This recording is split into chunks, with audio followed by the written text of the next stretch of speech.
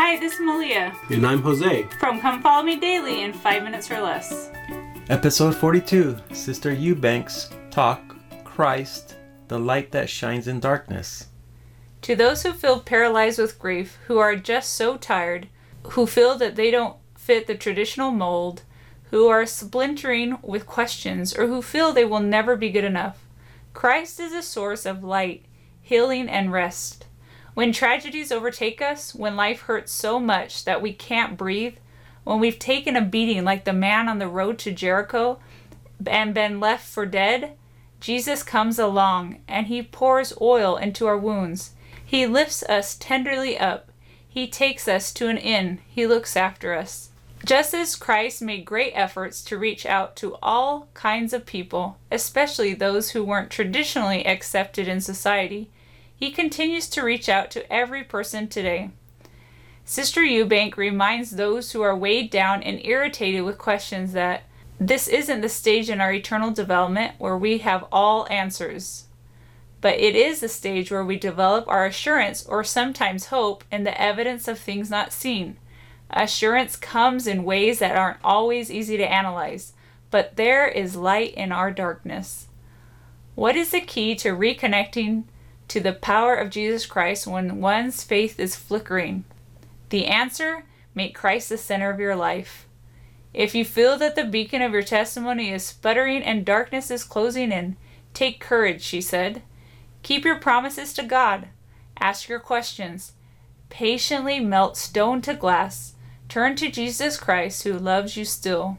So if she says the way to reconnect to the power of God, if our faith is flickering, is to make Christ the center of our life, how do we do that? Like, what are the steps? What does that look like for you, Jose, or for our family? Like, how do we try to accomplish that?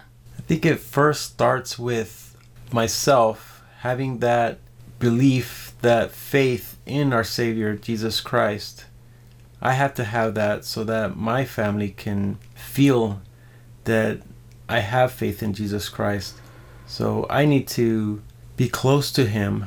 And in order for me to be close to Him, I need to pray to my Heavenly Father, to pray that the atonement of Jesus Christ may apply in my life, and that I can read the scriptures, listen to the scriptures, listen to the talks from General Conference and the apostles and the prophets that are living today and are guiding us in these days, and that I may read His words, take action on those words, and show by example, show my family what Jesus Christ would do.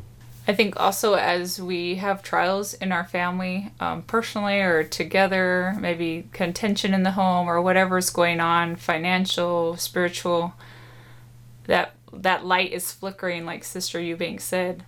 As we keep teaching our children that they need to turn to the Savior, that as we pray and as we diligently strive to keep the commandments, that He will bless us. And the blessings may not come right away. They may take time. But we need to teach them, and we need to come to understand too that the only source of help that we're really going to get is going to be through our Father in heaven. And as we continue to strive to be like our Savior, then those blessings will come. They may not all come in this life, but one day they will come. And that is something important that can help our family be centered on Christ. Now discuss with your family how you can strengthen your testimony in Jesus Christ and reconnect with the powers of on high. And that's Come Follow Me Daily in 5 minutes or less.